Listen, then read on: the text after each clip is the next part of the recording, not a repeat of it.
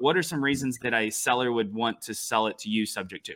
The reasons that a seller might want to sell it to you subject to are the same reasons that a seller might just want to dump a property or get out of a property really fast. Reasons like they owe too much on the house and they've gotten into a financial bind and they need help tomorrow.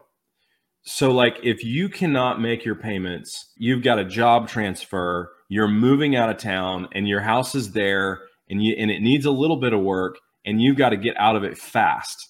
The easiest way to do that is to talk to someone like me or you and say, look, here's my house. You start making the payments and it's yours. That's the general thing. It's like, here are the keys. You start making the payments and the house is yours. Now, there are some paperwork issues you have to deal with.